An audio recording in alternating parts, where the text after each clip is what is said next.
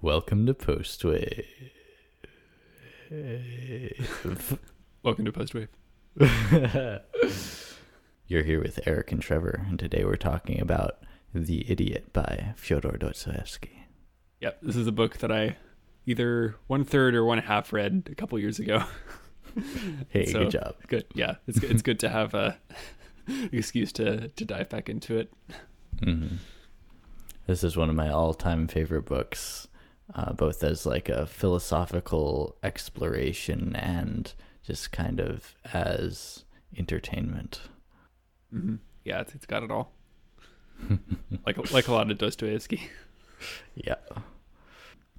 So I guess today we're specifically looking at a few sections that relate to one of the themes, one or two of the themes tied together, which is in one part is exploring executions and what's it like to know that you're going to die.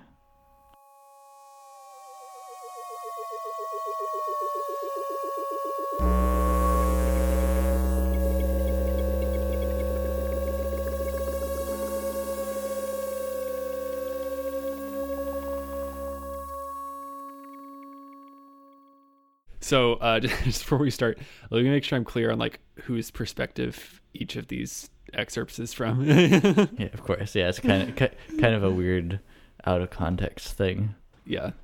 So the first like chapter 5 section. Yeah, so it starts so it starts with the Prince Lev Nikolaevich Mushkin, the protagonist of the book, is speaking with the Yupanshin ladies, who are the mother is a distant relative of him, and his 3 daughters, and he's just met them, and he's kind of going off talking about all sorts of random stuff, and they're all loving it. Mm-hmm. And so he starts talking about the experience of someone he used to know back in Switzerland, which was someone who had been set to be executed, but then was pardoned at the last minute. Right. Yeah. And then the second excerpt? The second excerpt, he sort of jumps slightly to another instance where he witnessed an execution in France. Mm-hmm. And he's describing what that was like and imagining what that person must have been going through. And so then later, the second excerpt, which was what chapter? I think you said 21. 21. Yeah, if Yeah. you count directly from the beginning. Yeah. So that is describing the prince as he's kind of walking around in a delirium and thinking about random things. And it's kind of the first insight into maybe he's not perfectly mental health. He's not in perfect mental health. Mm-hmm. And in this section, he starts to describe what it was like when one of his epileptic fits was about to come on. Mm-hmm. And then the chapter 33, Mm-hmm. is that also from his perspective? No, okay, so yeah, out of context. So this is actually a different character, Yapolid, who is a younger man of about 18, who's a student and who is also consumptive and has been told he has 6 weeks to live. Okay, wow, yeah, I didn't realize he was that young. Mm-hmm. Okay, cool. Yeah, I think that's a pretty good summary. So Eric, could you maybe give us some insight into what you think ties these 3 different excerpts together? Yeah, well, that's kind of the thrust of the whole episode, that I chose these particular scenes to juxtapose. So let's go through them one at a time. And we'll start with the first scene, where the prince is meeting with the Yupanshin ladies and starts relating a story from someone he met back in Switzerland of someone who was set to be executed and then pardoned at the very last moment. Right. Like literally on the scaffold, right? Yeah. Yeah. Yeah, so it's yeah, exactly. It's like by firing squad, and they've got the blindfold in, and they've got the official reading of like, you're going to die now.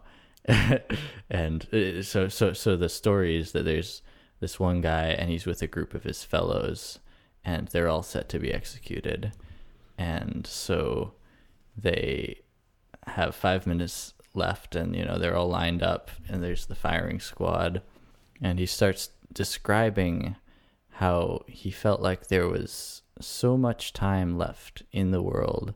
He had 5 whole minutes, 5 minutes to do everything he needs to do. So he's portions off the time that he has left. He's really proud about how he does this. He sets 2 minutes aside to say goodbye to his fellows. 2 minutes to reflect on his life and reminisce, and 1 minute to make peace with his encroaching death. Yeah, to kind of like look inward. Yeah. So much time. Yeah. Yeah. This reminded me a lot of something I think we talked about in our time episode about the logarithmic nature of time.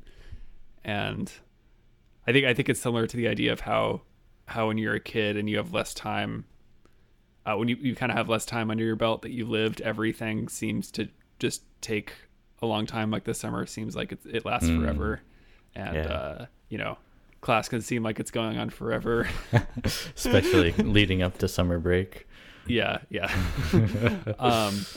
And I suspect that a similar thing is true at the end of your life, that with that other reference point, time also seems to kind of stretch out because you have something else to kind of compare it to, or like another signpost. Oh wow, yeah, like a landmark. Yeah. That's fascinating. You're floating around somewhere in the middle, and you don't really have a sense of where you are until you get close. Yeah. I mean, it could also be that I think like the more active your brain is, the longer it seems, the slower time seems to go. Like, I think that's part of why people say when they get in like car accidents, everything seems to move in slow motion, because their brain is just kind of going nuts in the moment. Yeah, there's so much more information. Yeah. You're just experiencing more, and so more is happening within that time frame. Yeah, and I think it's like a lot of it is just retroactive. Like your memory of it seems like it took forever, but of course, the same amount of time passed no matter what. Well, that's kind of interesting though, because it would kind of imply, if you have the experience of a lot of experience seeming to be longer in a short amount of time, then that would kind of highlight the fact that time is not a set in stone, equally divided thing. It's not the clock, and that whatever chunk of time from one point to another, there's infinite instances between one and the other.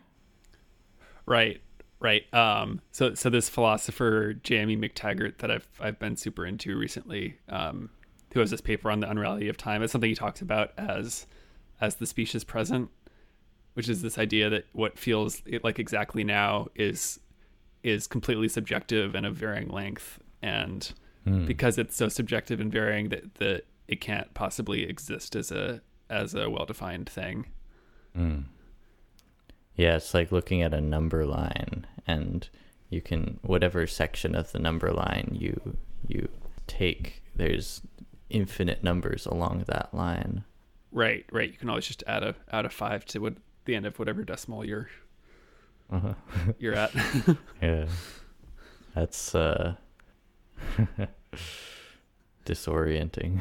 Yeah, I mean, we don't really know. I mean, there might be some like tiniest unit of time as far as the universe is concerned. I think there's been some studies about that. Like I remember seeing. I mean, it's always something that was like theoretically proposed, but I mean, yeah, physicists are kind of looking for like a smallest unit of time.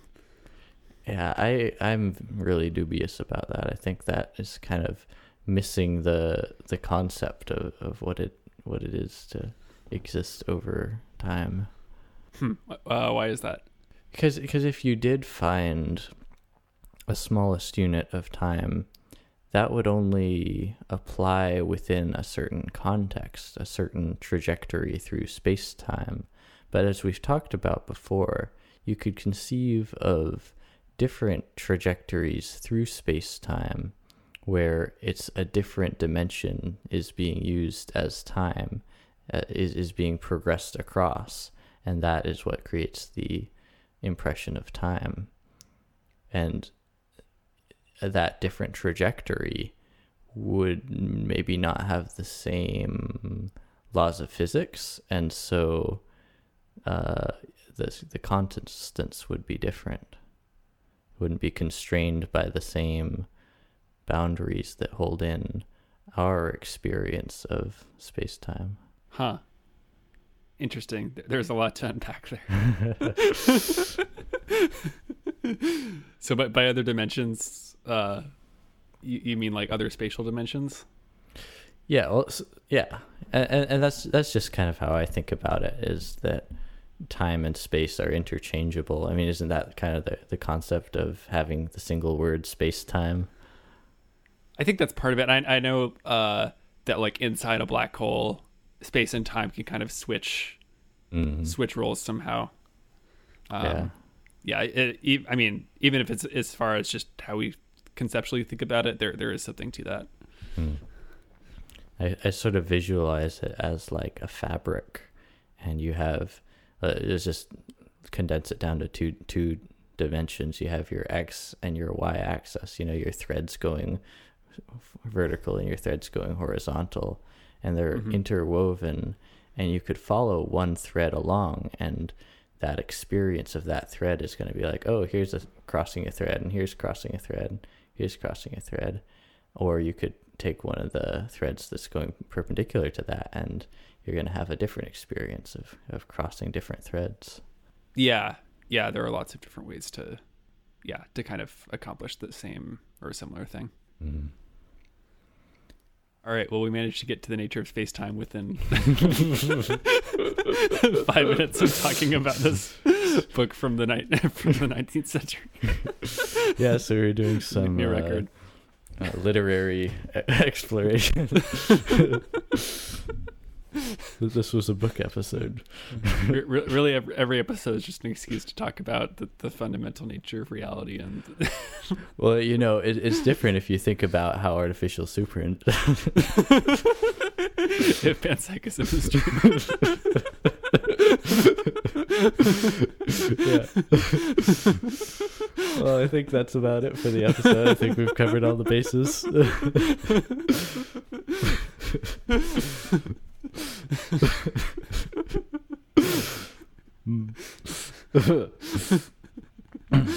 So, the guy's set to be executed. He's got his last 5 minutes cordoned off, and he feels like he has an extraordinary amount of time, and he describes it as each instant being so full of meaning and beauty that he wants to live this way all of the time he has left, and if by some miracle he were to be pardoned, he would live like this every day of his life forever. Right. And then, of course, he gets pardoned and can't do it. Yeah, it's like after a few months, he gets in a bar fight and dies or something. Yeah, it's funny. I mean, yeah, there are lots of situations where we feel like we either can do something, or there's only one way we could possibly live, and then our brains can't do it. Like we just, we defy our own expectations that we set out for ourselves. Yeah, and maybe there's a physical limitation as well. Like there's this transcendent ideal that we work toward of like ecstatic experience, but realistically our physical bodies can't take that over time. You can have an instant of it, but forever over the course of time, it's always gonna break apart again. Yeah, life kind of averages out Mm-hmm. in the end. There's not really getting any way of getting around it. Mm-hmm. And so he says that in this state of mind, he has an extreme attention to detail. He's noticing all these minute particulars. He says he sees a reflection off a monastery roof, and that this reflection seems to hold some sort of deep and meaningful insight that he takes note of and remembers. Mm-hmm. Yeah, and it's interesting. He says, I think right after that the thought of death is awful, but the thought that he might not die and have to go on living after having experienced this kind of experiencing this intensity of all the details of life, he feels like going on living after that would just be unbearable. Yeah. And so this is really interesting to me, because all of these details that we just mentioned, the extreme attention to detail, the dilation of time, the meaningful insights, the unbearableness of continuing, and also he goes on and says that he remembers like asking one of his fellows like some everyday question and just being like really interested in the response, like, hey, how are you doing? I'm okay. And it's like really feeling the meaning in that. And all of those things together is exactly what I felt like on the first time that I did acid. There's another check mark. Yeah. Yeah, no, I know what you mean. Yeah, and people will talk a lot about how you can get to the same brain states that psychedelics conjure up in other ways.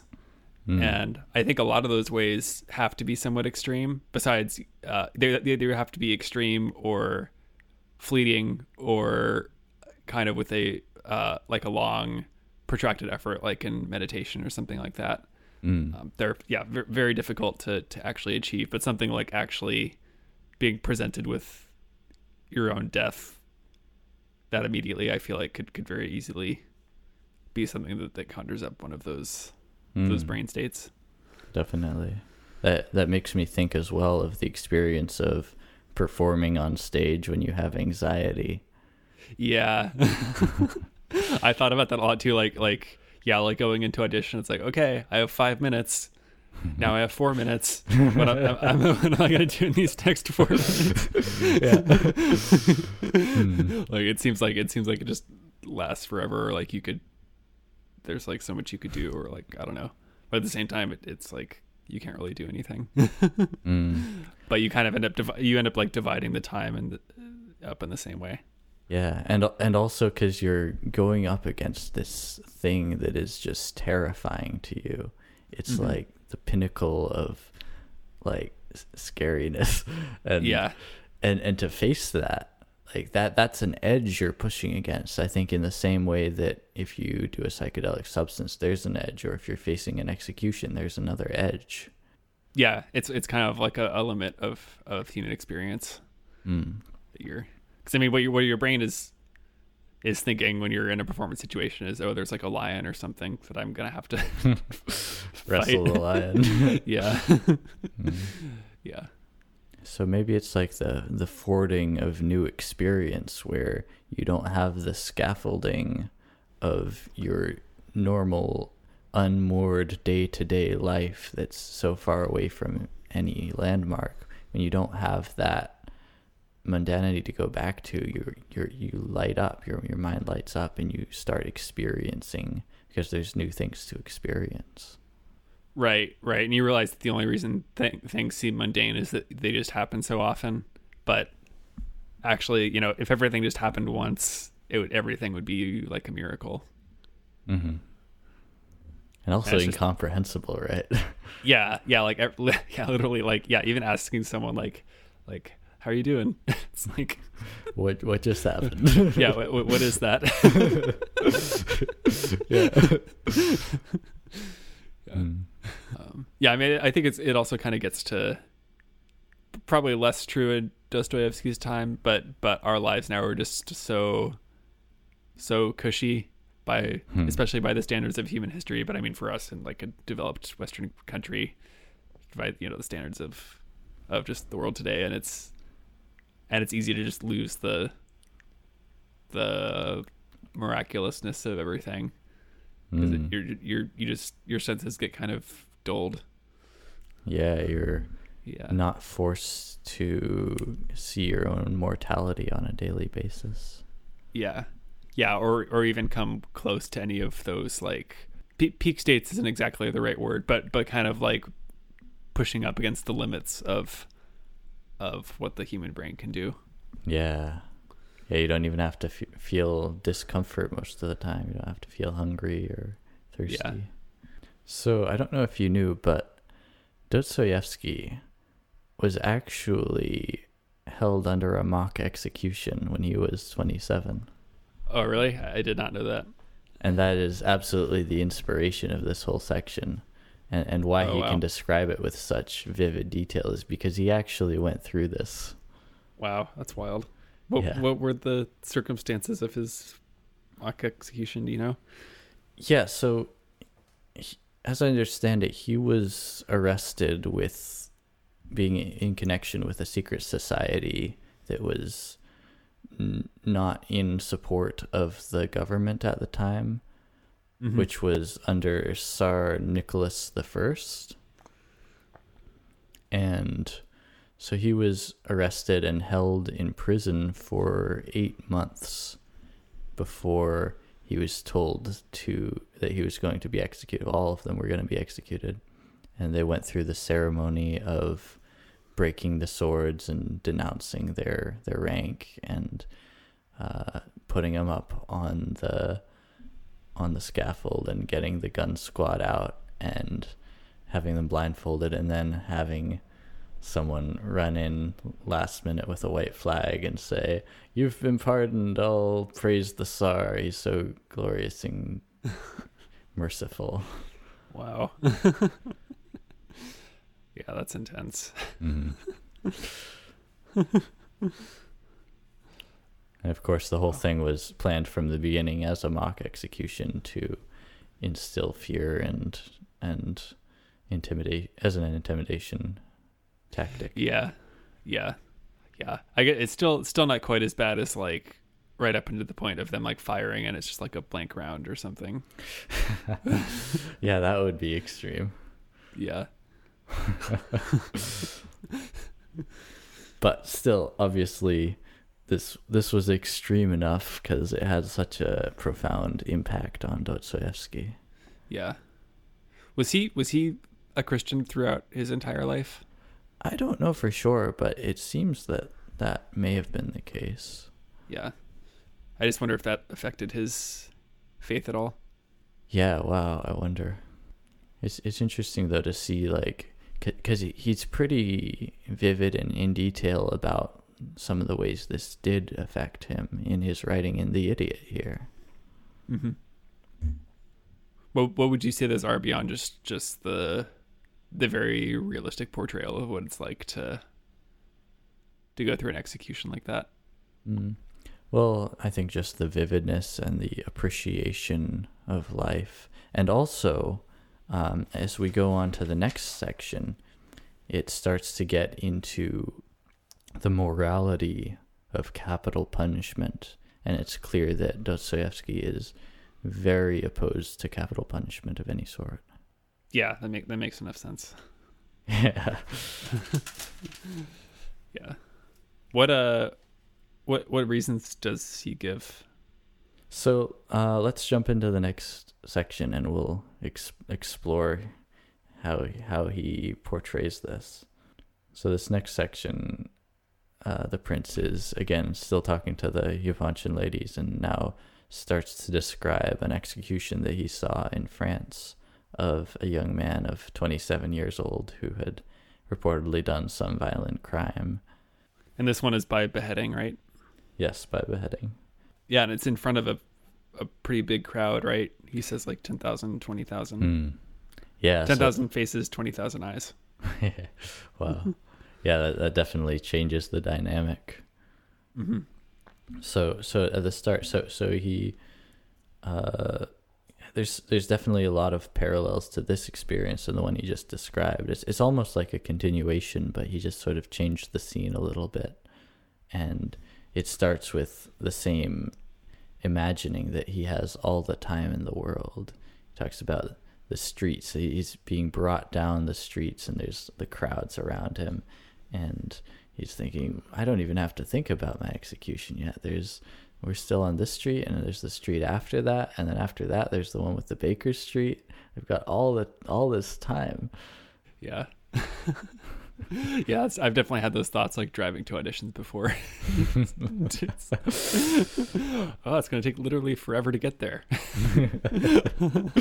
Yeah. Maybe we'll never get there. Yeah, well, if you're driving to the audition, and in order to get to the audition, you have to get halfway to the audition first.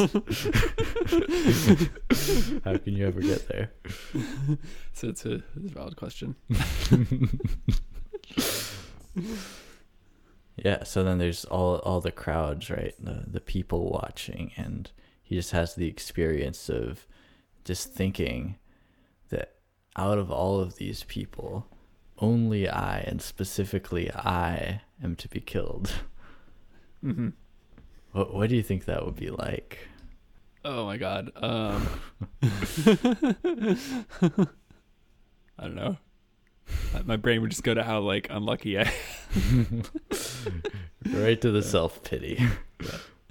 But then, you know, if you can truly recognize in that moment that yourself is an illusion, and that you're actually one with the whole crowd, that you know. Wow. Okay. I think that would be the ideal way to go, but I doubt that I could actually make myself embody that for anything more than like a split second. Yeah. Although it's interesting when people approach that barrier of death, that who you are, I think who you are has to change, and some of the things that have been true about you forever are going to change. And so maybe you would not be able to embrace that, but maybe actually facing your mortality in that very real way, maybe you would be able to embrace that. Yeah, and again, that's kind of a similar thing to what happens on psychedelics. Like the barrier to that kind of thinking breaks down a little bit.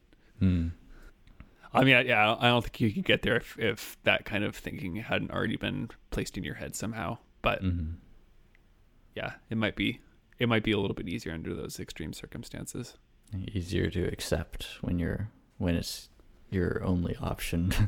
Yeah, but at the same time, though, like that's a situation in which it seems really, really obvious that you are going to die and none of these other people are going to die.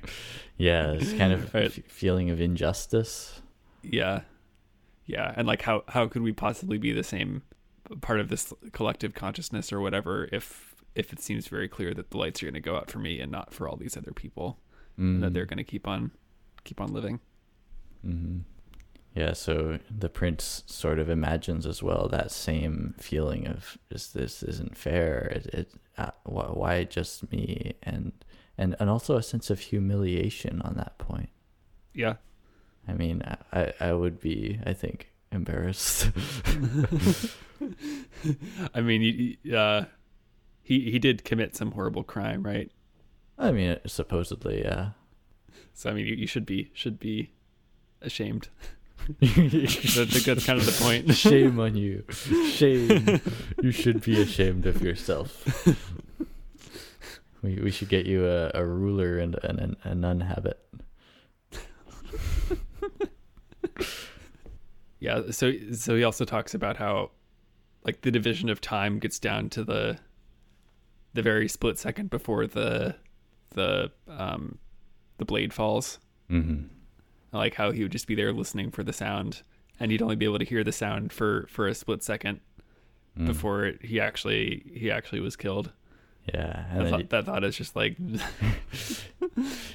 but that he would surely hear it no matter what. No, despite the noise of the crowd, despite how quiet it was, he would hear it. Right. Yeah, I was because I have kind of a morbid fascination with execution a little bit, I guess. Even though I definitely oppose the death penalty, but but specifically with beheading, like how long the head remains conscious for. Just looking that up a little bit. It's like, I mean, the answer is not very long, I think, but at least I think you at least be able to have the thought, oh shit, I just got beheaded. Yeah. And then, yeah. That's so curious though, because your nervous system, as we've talked about before, extends beyond your head. There's the part going down the spinal column, and there's all the parts in your gut. And so I wonder, it would be like in a split second, who you are is now only a portion of who you were just a moment ago.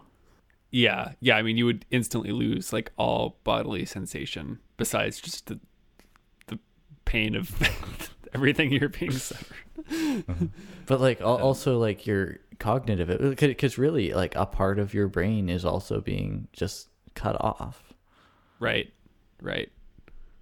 Yeah, it's something that you've never lived without.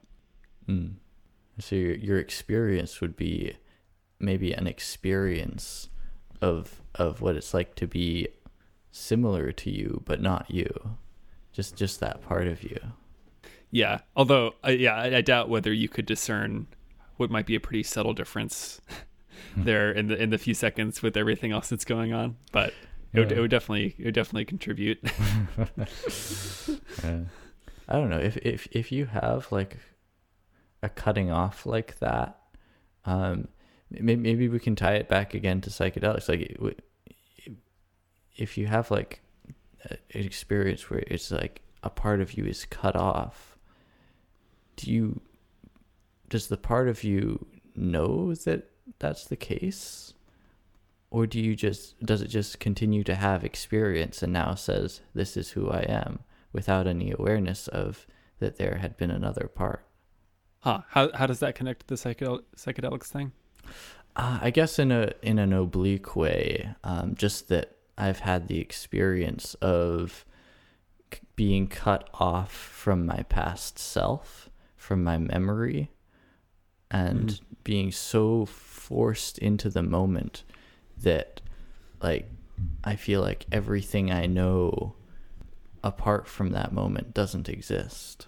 Yeah, I guess probably the only time I've had that on psychedelics was my first time, and I did not know what was happening at all. But I know how kind of terrifying an experience that can be, I think. Yeah. Just not being able to remember anything about yourself or what's going on. I remember from my first experience just being terrified that I didn't know how to play the guitar anymore, which I'd been playing for, at that point, close to 10 years, and it was such a huge part of where I was, and I was like, I don't think I know how to do that anymore. And the thought was just so gut-wrenching and terrifying. Although, of course, wow. I went and got my guitar and reassured myself that I could play it. Yeah, so in that sense, I feel like there's a parallel in just that sensation of being cut off from yourself, or at least from your identity that you've learned to call yourself, and all that you're experiencing is just a portion of that self as it exists in the present moment. Yeah, and a similar narrowing of your experience to the details that are right there in front of you, and how special they are. Mm-hmm. Now, I've often felt that in the time of your dying, there has to be like you're saying a logarithmic experience of time, where maybe that last split second, as it approaches nothingness, just continues to be dragged out and dragged out. Like the closer you get, the more experience you have. So that it's kind of like an infinity of time leading up until that point of death. Yeah, it could be something like that. Although, I mean, I'm sure it depends how you die. Like if I don't know, like if you're in a really bad car wreck and it's just kind of a high enough impact speed that like there's like no brain left to experience anything, then I feel like it would be a pretty quick thing. Yeah, I mean, I think you're totally right that, and this is just like my own intuition, but I think you're totally right that different kinds of death have different experiences of what that dying is like. But I think there might be like a constant there. Like, even though like a higher speed car crash where things are obliterated faster, even though that from an objective outward perspective is faster, maybe from the internal perspective there's like a constant of experience which is infinite. Yeah, but how does your brain know to begin the infinity of experience besides just the like being overwhelmed by trying to take in everything that's happening? I like don't know. In the instant before. I have no idea. Yeah, I mean, I think what you're saying, as long as you know your brain is actually there to be experiencing things. I mean, I think we know. I mean, people have near death experiences and that kind of thing, and we're almost definitely sure that involves DMT somehow being released in the brain, right? Mm-hmm. Which definitely has kind of time dilation properties associated with it. I forget. Do you plan on doing DMT at any point? I don't know. I thought about it. There was a time in my life where I wanted to do it, but I think got scared away by some horror stories. There's a girl I worked with who said she had done DMT, and from that point on for about a month, anytime she heard a tone, she would dissociate and like stop being there for like 30 seconds or more. A tone? Like any music? Like a note, like a beep, or maybe things similar to sine waves. Huh. That's interesting. Also scary. Yeah. So I don't know. Maybe I'll wait till I die to see what DMT is like. Yeah. But that's the thing, though. I mean, depending on how you go, you might not even get to experience it at all. Yeah, I don't know. Yeah. Yeah. It does terrify the shit out of me. But yeah. I think I'll probably end up doing it someday. But yeah, it's so obviously messing with something that's deeply intertwined already with the brain and dreams and death and all that stuff. It's just, it's really spooky. Yeah, man. Very spoopy. Spoop-a-doop. So as the hardened criminal is being led up to the scaffolding, he breaks down and starts crying, even though he's never cried a day in his life. This hardened criminal who killed all these people. And he's following a cleric who is holding out a cross in front of him and saying scriptures and holding the cross for the guy to kiss. And he says that the guy is greedily kissing the cross over and over again with genuine desire. So is the implication that he had kind of some very rapid religious conversion experience right there? I don't know. Or if maybe he was already Christian. The sense that I got more was just that it's like a comforting thing. You know, if it's there and if you're lost and you're facing this horrifying fate, just to have the story, if it's true or not, doesn't matter. Just the story that God is looking out for you and God will have mercy, and all you have to do is just be grateful. Yeah. It's a very, very comforting mindset, no matter what you think about, how real it is. Yeah, I mean, maybe it's essential in a place like that. Yeah. So I think the biggest takeaway for, well, at least the biggest point that Dostoevsky seems to make from this parable here is the certainty. He speaks repeatedly about the certainty of knowing that you are about to die, and that certainty is just so horrible and so unbearable that it's far beyond any suffering that the person's crime could have ever caused. Right.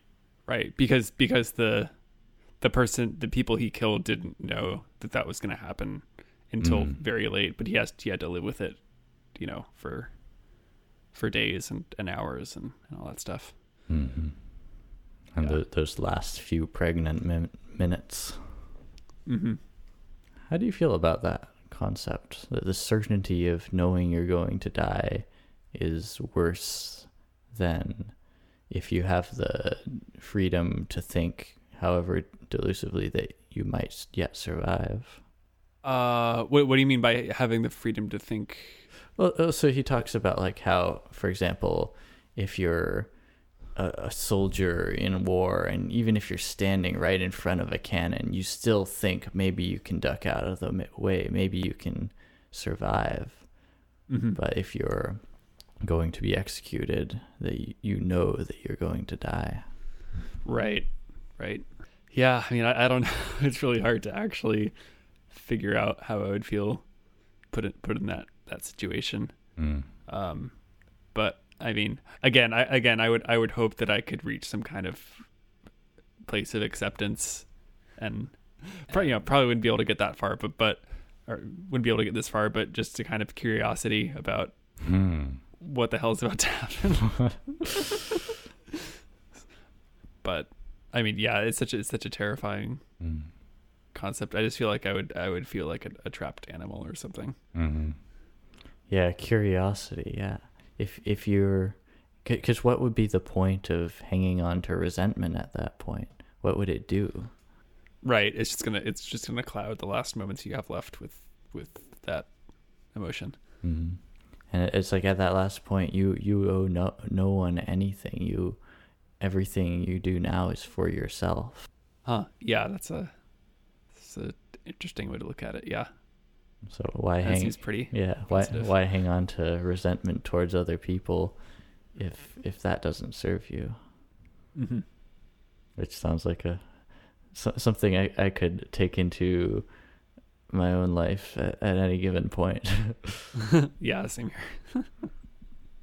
We hope that you're enjoying every last minute of this episode so far. If you'd like to support us somehow, you can go like our page on Facebook, or follow us on Instagram, or give us a 5-star review on Apple Podcasts, or follow us wherever you're listening to us.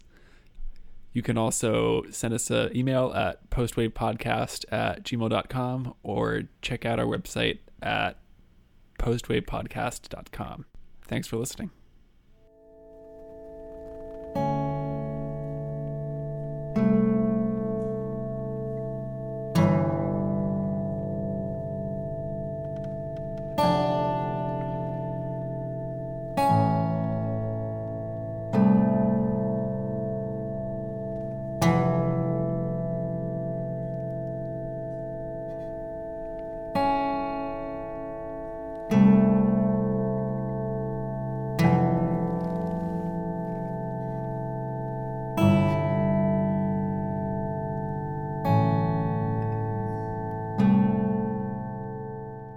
So, jumping ahead to the next section, this is later in the book where the prince is kind of wandering around on his own, and we just get a little peek into his mind. He seems in a very distracted state, maybe not entirely grounded, and he starts to think about what it's like when he has his epileptic fits. Do you know if Dostoevsky had any personal experience with those? I believe he did. I believe Dostoevsky did have epileptic fits. Yeah, because the account he gives of it is pretty vivid. Mm-hmm. And this is a theme that shows up in some of his other novels as well. Yeah, and he kind of it kind of ties into the same vividness of experience that he was talking about prior to the execution, of just in that very instant before it. He's talking about the moments right before the seizure comes on, and he says, "These moments, short as they are, when I feel such extreme consciousness of myself and consequently more of life than at other times, are due only to the disease, to the sudden rupture of normal conditions. Therefore, they are not really a higher kind of life, but a lower."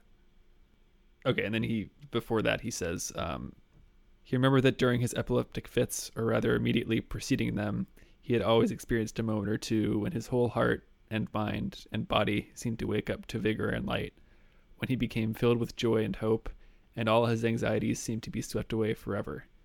These moments were but presentiments, as it were, of the one final second. It was never more than a second in which the fit came upon him. That second, of course, was inexpressible. Wow. Yeah. So it's that same ecstasy. It's the same coming up against the wall, and so then having that vividness of experience.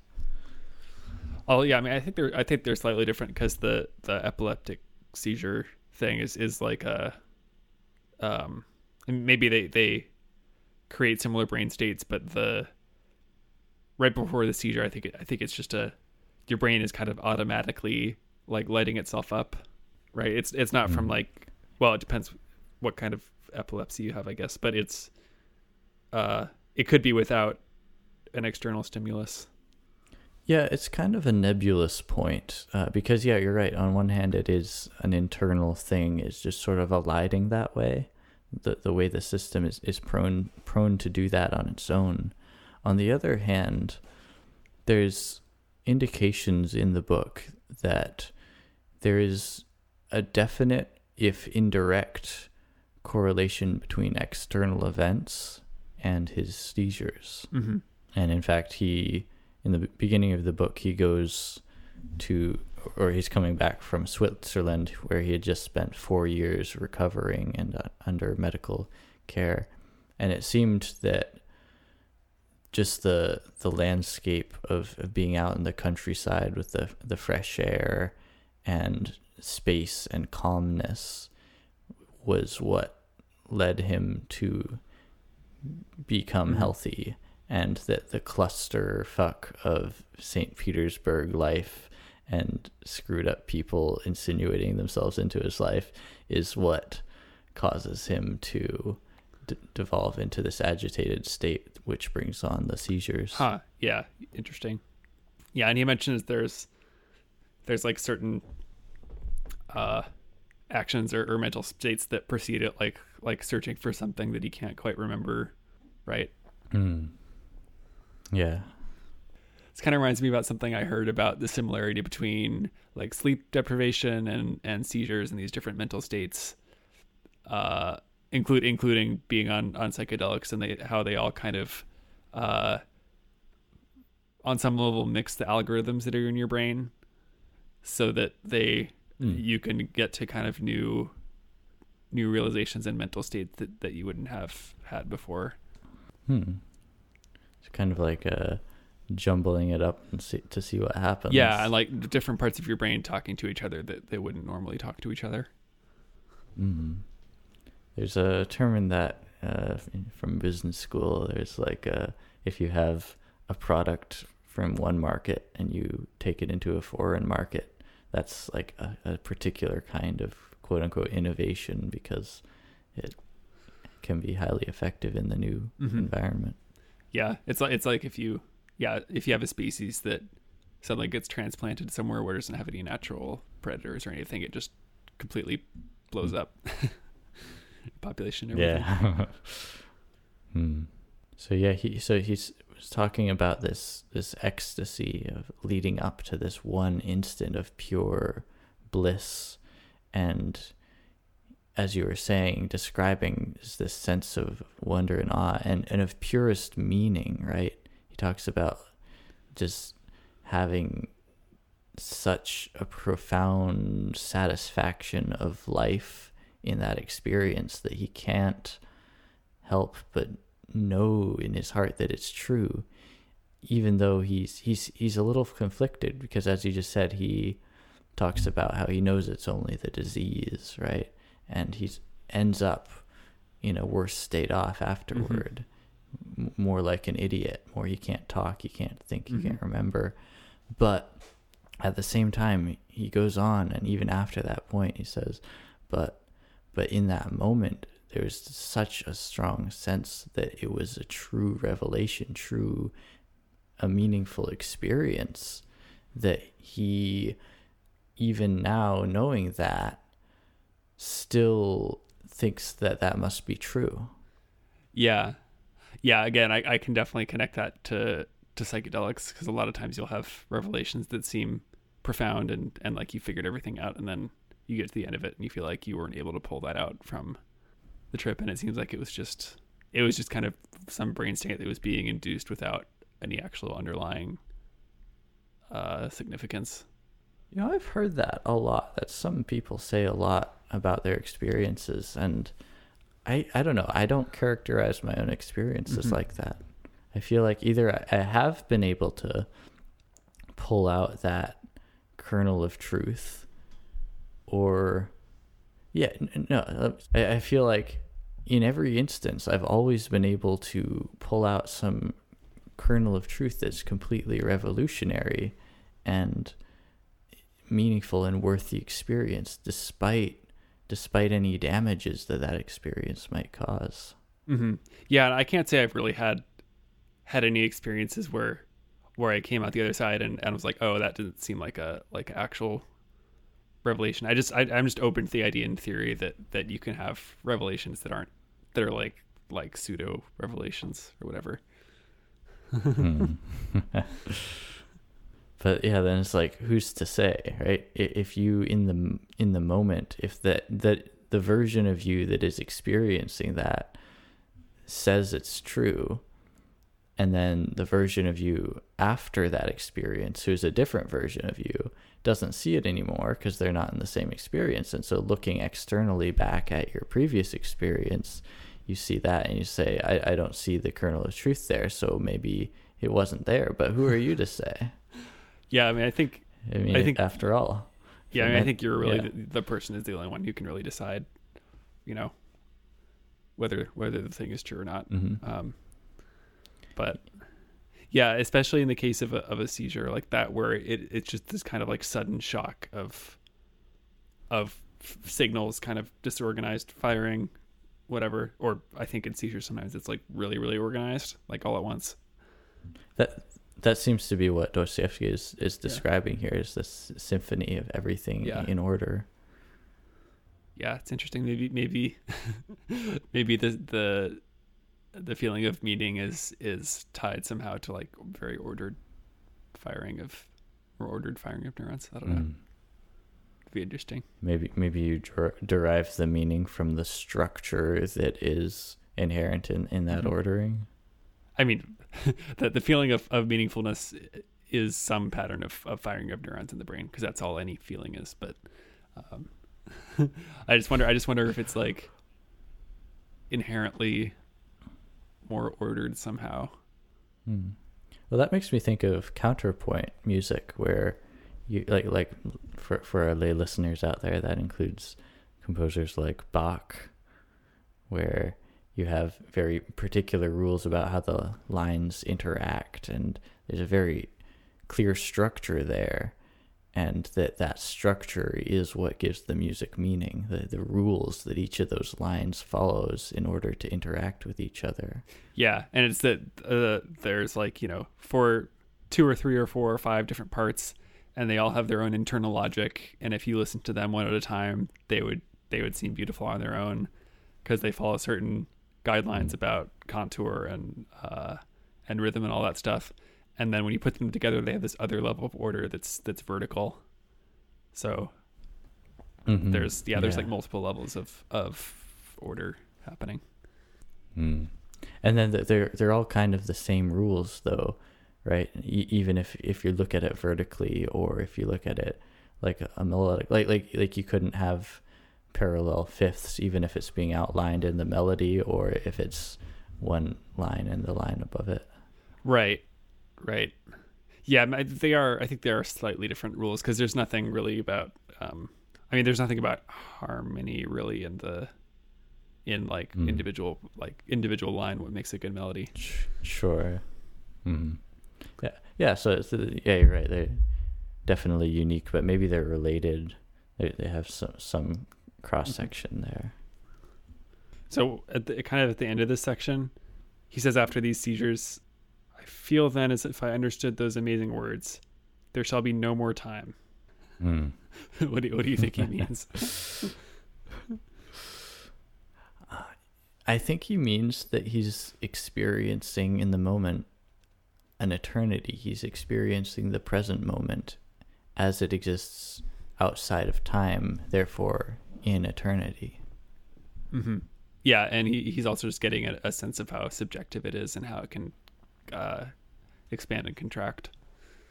Yeah. That's curious though, because it makes me think, if you have this ecstasy of extreme order, everything lining up, and you perceive it as being a meaningful experience, then if that meaningful experience is a moment in space-time that's there and will always be there, isn't that worth it no matter what comes after? I mean, that's a good question. I mean, unless what comes after it is just, 100% pain for 50 years or something. Then probably no, it's not worth it. But Well, that's curious though, because Dostoevsky would seem to imply the opposite, or at least the idiot seems to think that if he has that transcendent experience, it's worth it, even if after that, because it describes what he's like after the fit, and it's not a happy sight. It's really kind of depressive, not engaging with the world and not finding any meaning with the world, just kind of living as a zombie, and yes, leading to very painful situations because he's unable to interact with the world around him. Mm-hmm. Yeah. I mean, obviously, I was exaggerating, but yeah, in his case, it seems like it would be worth it if it's just, like momentary stupefaction. Well, not momentary, like permanent, lasting damage from that. Oh, really? Does he say it gets like worse each time? Yeah. Yeah. A little spoiler there, but yeah.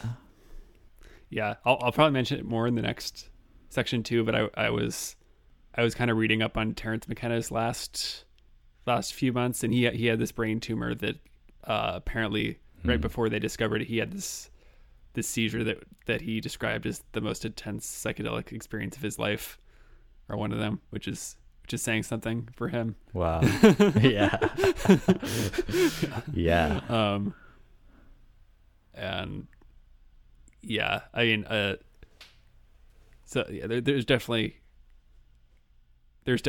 some precedent for these being intensely significant and meaningful experiences, not just kind of disordered, like overwhelming stimulus or whatever. Yeah. I remember hearing Terence McKenna talking about his experience after he knew he had the brain tumor, when he was speaking with his neurosurgeon, and the neurosurgeon was saying that, he back up, and he asked the neurosurgeon, so my thoughts are represented by my brain, right? So if the brain tumor is in there, then would that be representing thoughts that I have in my mind? And the neurosurgeon said, yeah, I suppose so.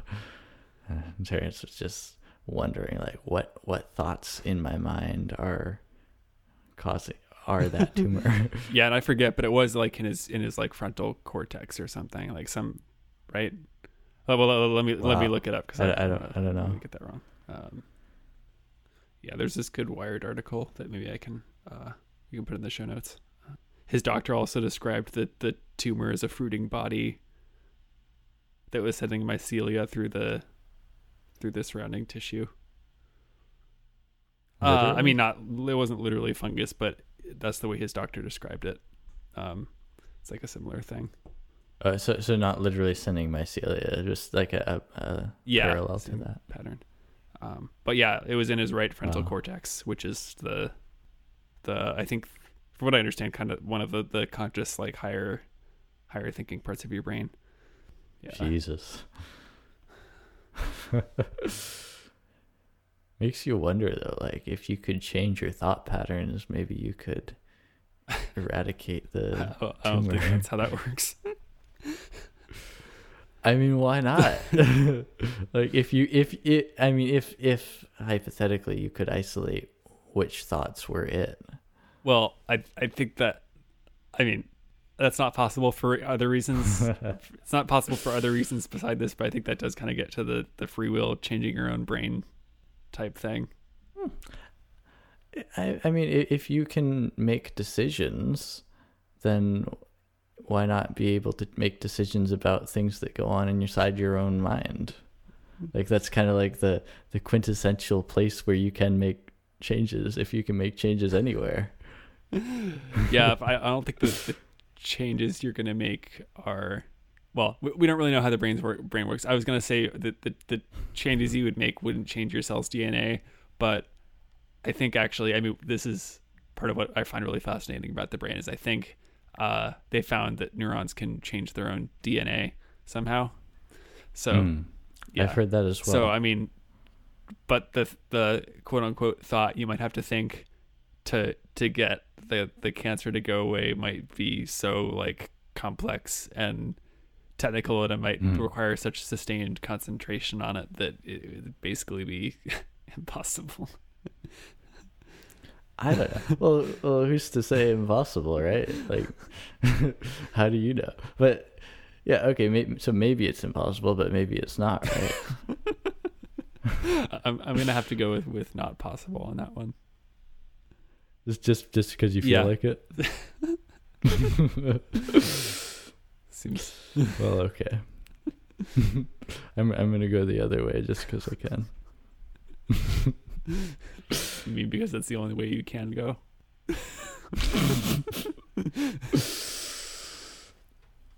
No, I changed my mind. You're right. No, actually, I changed my mind. You're wrong.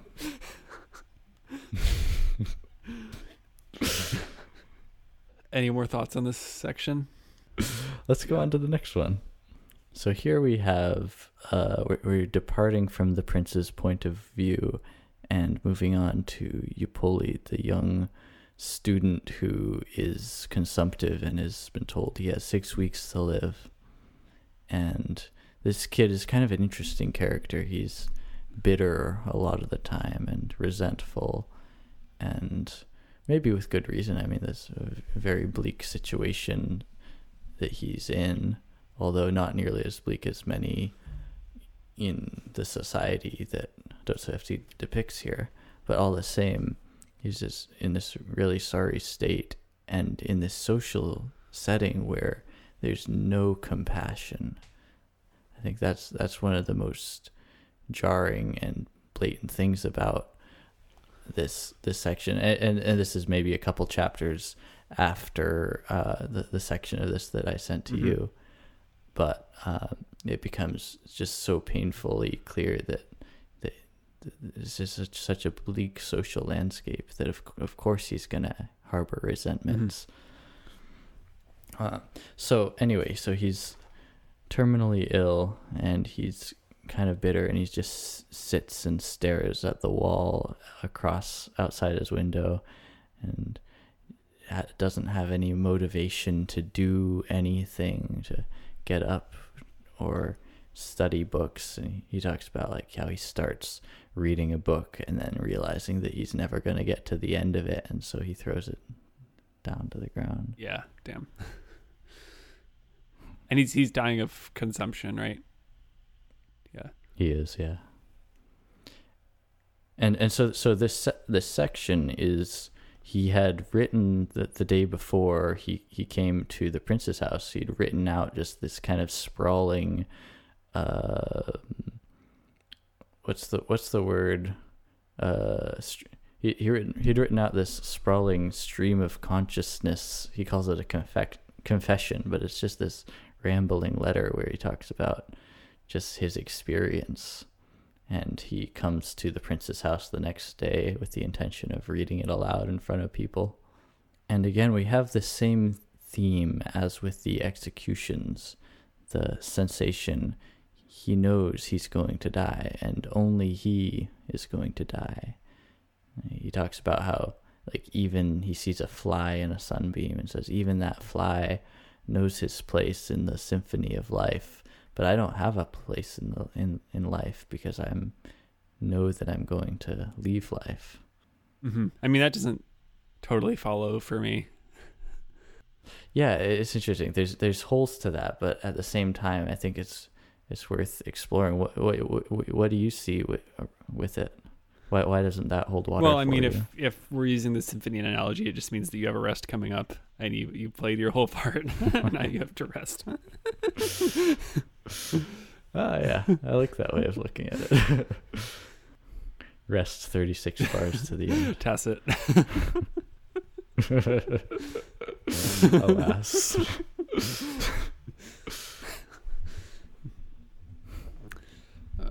Yeah, he's a percussionist playing Mozart.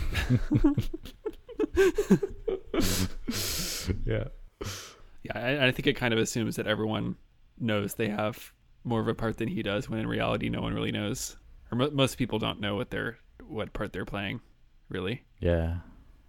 They're just kind of doing, taking things one day at a time, and just kind of taking things as they come. Yeah, there's that illusion of constancy, right? But then, like, anyone could die at any moment. Mm-hmm. So I guess what sets this section apart from the other two is that he knows he's going to die, but the period of time is much longer, right? It's months instead of hours or minutes. Yeah, it's fascinating. But it still has the certainty, right? The certainty that it will happen. Yeah. Have you given much thought to what you would do if you found out you had some terminal disease and you had like months to live? I haven't given it a lot of thought because honestly, I don't know what I would do or what that would be like, and so I can't really prepare for it. Yeah. What about you? I mean, I would at least want to travel and go see one thing that I hadn't seen yet. I wouldn't want to go crazy like trying to visit a bunch of different things, but yeah, I would at least want to go see something like incredible that I hadn't seen before. And spend a lot of time with family and write music. Yes. Although this is the other place I wanted to bring up, Terence McKenna, because he kind of said, yeah, I just want to like sit in my house with my wife and smoke weed and just contemplate existence. It's like that. Yeah, that works too. Yeah, so he's very much not trying to travel and see a bunch of the world. Yes, just having new experience. Yeah, trying to like cram stuff in.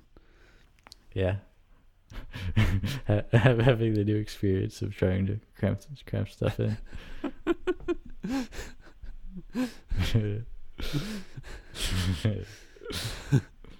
It depends who's doing the cramming, though.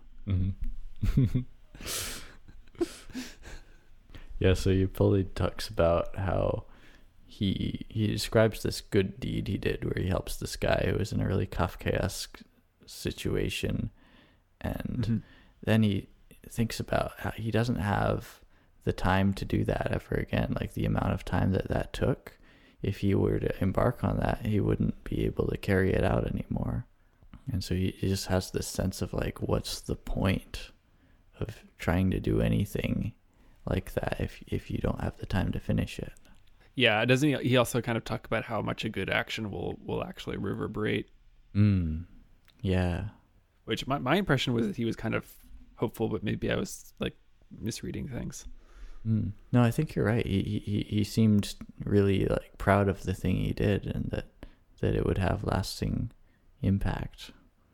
And I think that was why he's so bitter about like not having the time to be able to do that ever again. Yeah, because he sees how big the impact can potentially be from something like that. Mm-hmm. Makes me think though, like could he not try to do a smaller good deed in the time that he has left, if that's what he wants to do? I guess so, but I mean, it's also, I mean, the good deed he stumbled into was almost purely by chance. Yeah, that's true. So like, I mean, he could, besides, like things like volunteering at a soup kitchen, which I don't even know if that like existed. I don't Cough blood into the soup. Yeah. Yeah, I mean, yeah, it seems like he kind of lucked into this particular good doing opportunity. But the same idea comes up as before of states of sickness being altered states similar to dreams or drug induced states, right? Like he has this whole hallucination of Rogogen like coming in, right, and just sitting there silently. Yeah. This other character who's just this kind of creepy guy coming into his room silently and just staring at him. But that when he talks to the maids and stuff afterward, like no one had been in and there's no way he could have gotten in. Yeah, and the door was like latched or something. Mm-hmm.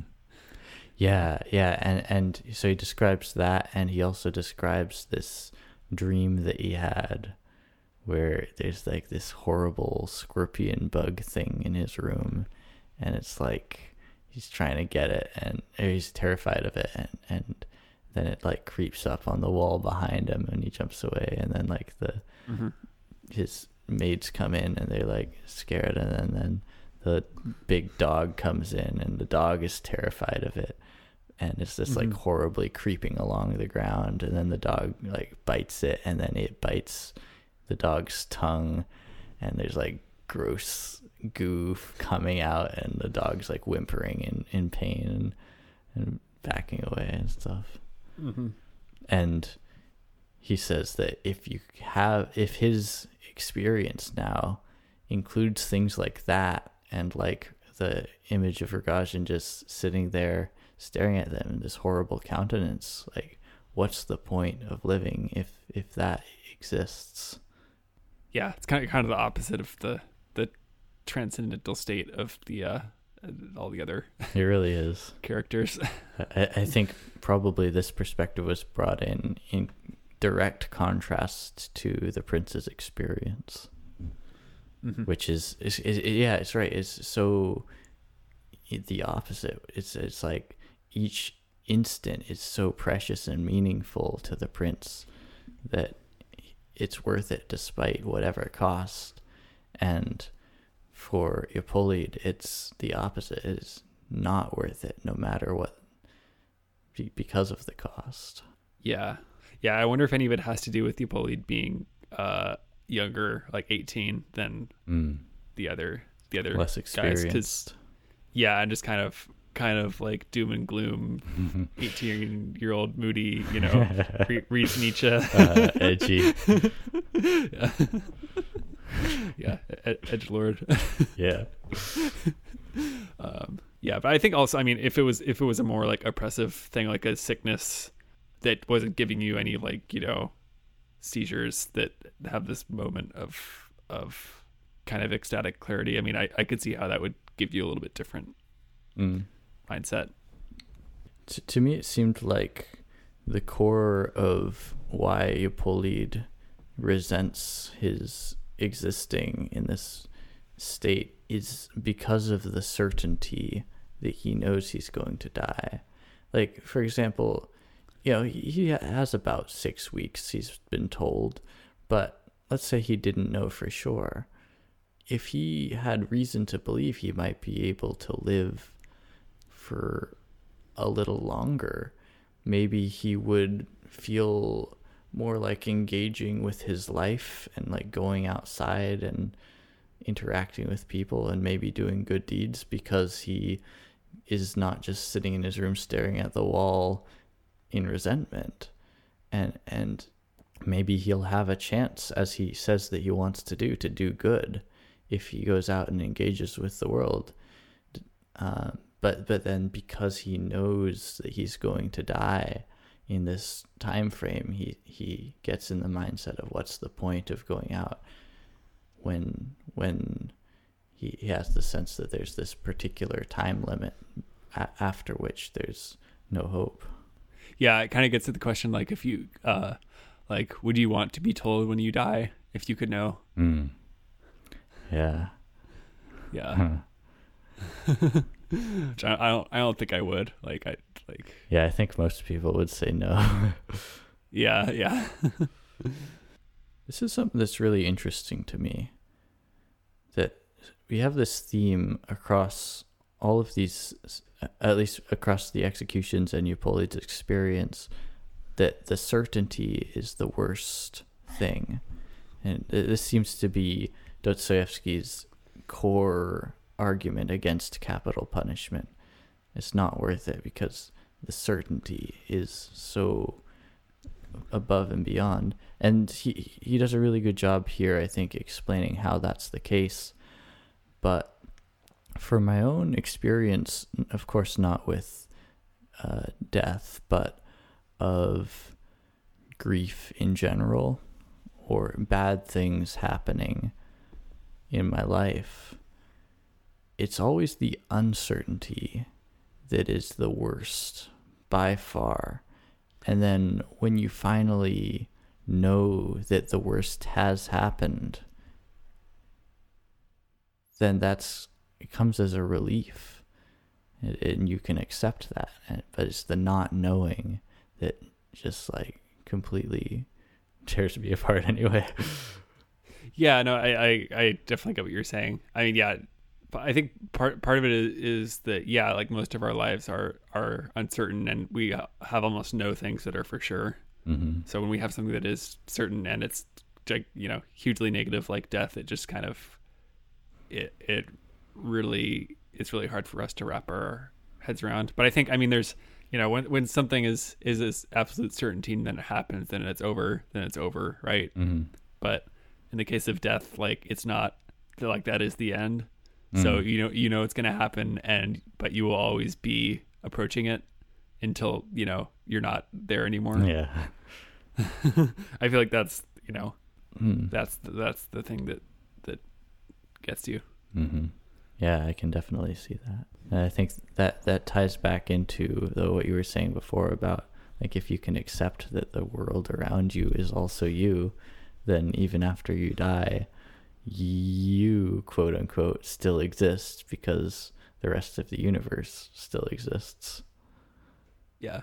Well, and also if my theory about time and consciousness is true, you're just gonna respawn at the beginning of your life anyway.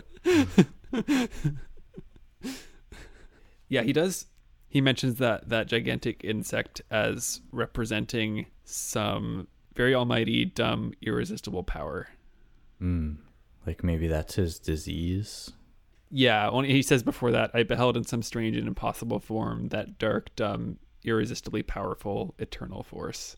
Yeah, it could either be his disease or just kind of the inevitability of death or something. That's which in its own way is kind of transcendent and meaningful in the same way that the prince is talking about with the seizures and the execution, but it's like the flip side, dark version of that. Yeah, it's whereas the prince is coming to terms with his death and accepting it, Eupolide is rejecting it, and he's gonna go kicking and screaming to the last instant. Yeah. One other thing that really stood out to me about Eupolide's confession tirade is he seems really upset and put off by the fact that people are unhappy. He has this sort of sense that how dare you be unhappy? You get to live. I'm going to have to die. How dare you suffer? How dare you not make the best of your experience and reject suffering and fight your way out of it?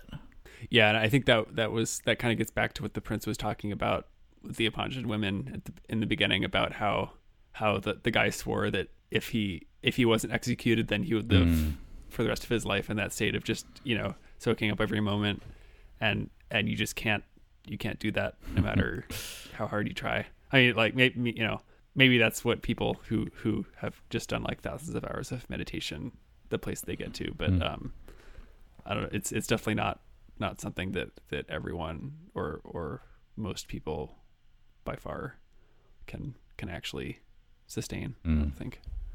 And he goes on as well, and it's not just like, how dare you suffer, but also like, how dare you express unhappiness? Like, he talks about if just going out on the street and seeing a guy pass by in a carriage and the guy is scowling, and just being so horrified by that, like, why are you scowling? Why not exult? And yeah, maybe it's like not something you can sustain on average, but yeah, I mean, people can kind of improve their outlook.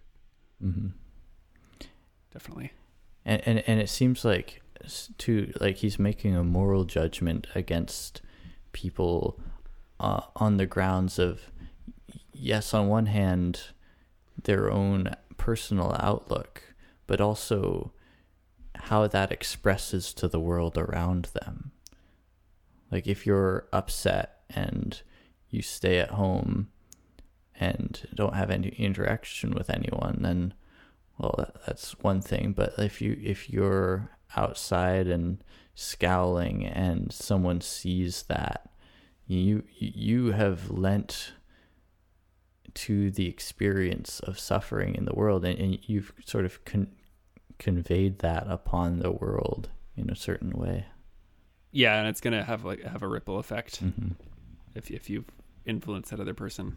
Yeah, he talks about this as well. I think in the Brothers Karamazov, there's just a passing scene of, like, if you go about in your day and you've got a scowl on, or you're going around in a rage or something like that, and you may not think anything of it, but if there's a child there and they just happen to see you, the child will notice. And even if you don't notice the child, you've created that horrible visage within the mind of the child. And so like, yeah. What do you think about that? Yeah, I mean, kids are pretty impressionable in anything.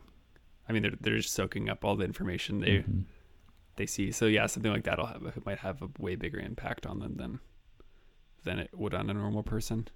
And yeah, and you never know, like, if someone's already having or in a bad place, and you just add that last bit of unpleasantness that just, like, totally,